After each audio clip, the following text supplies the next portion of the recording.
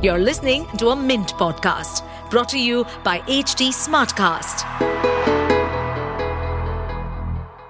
Hello, dear listeners. Today's Mint Primer is written by Ram Sehgal. Retail investors have been at it.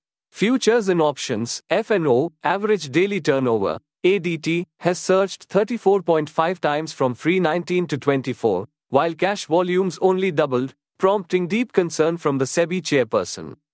Brokers now expect more curbs to rein in the frenzy.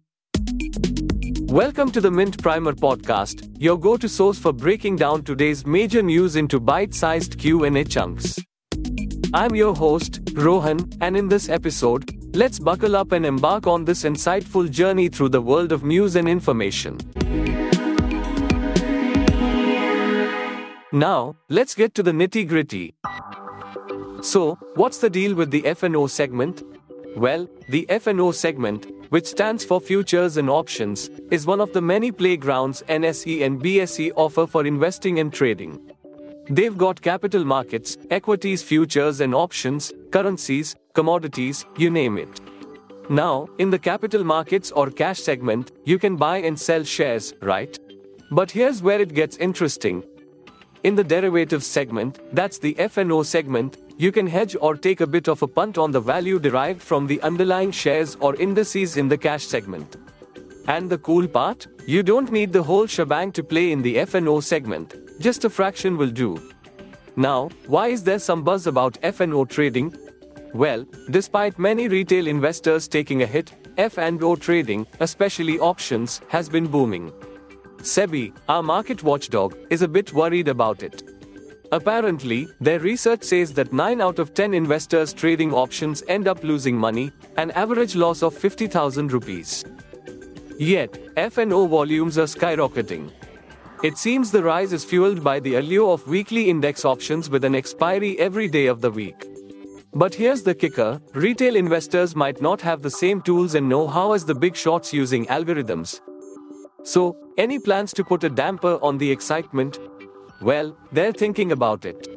While they can't exactly put a cap on participation, they're considering hiking up margins and setting a minimum net worth for F&O trading.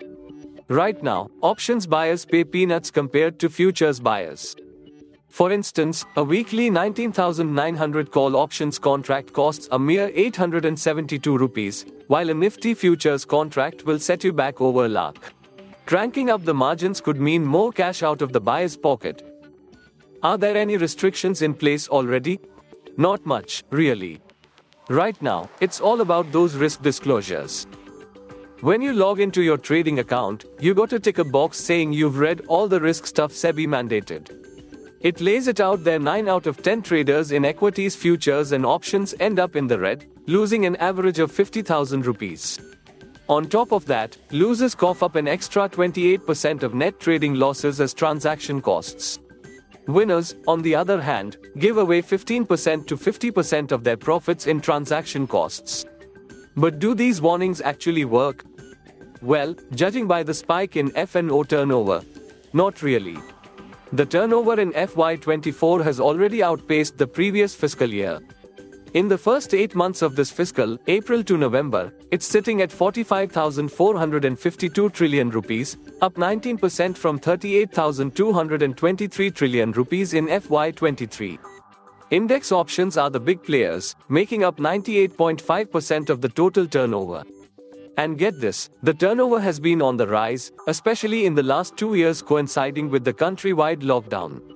Talk about keeping the market on its toes, huh? And that's a wrap for today. From the intricacies of F&O trading to the risks involved, we've covered it all. Stay informed, trade wisely, and join us again for more market insights.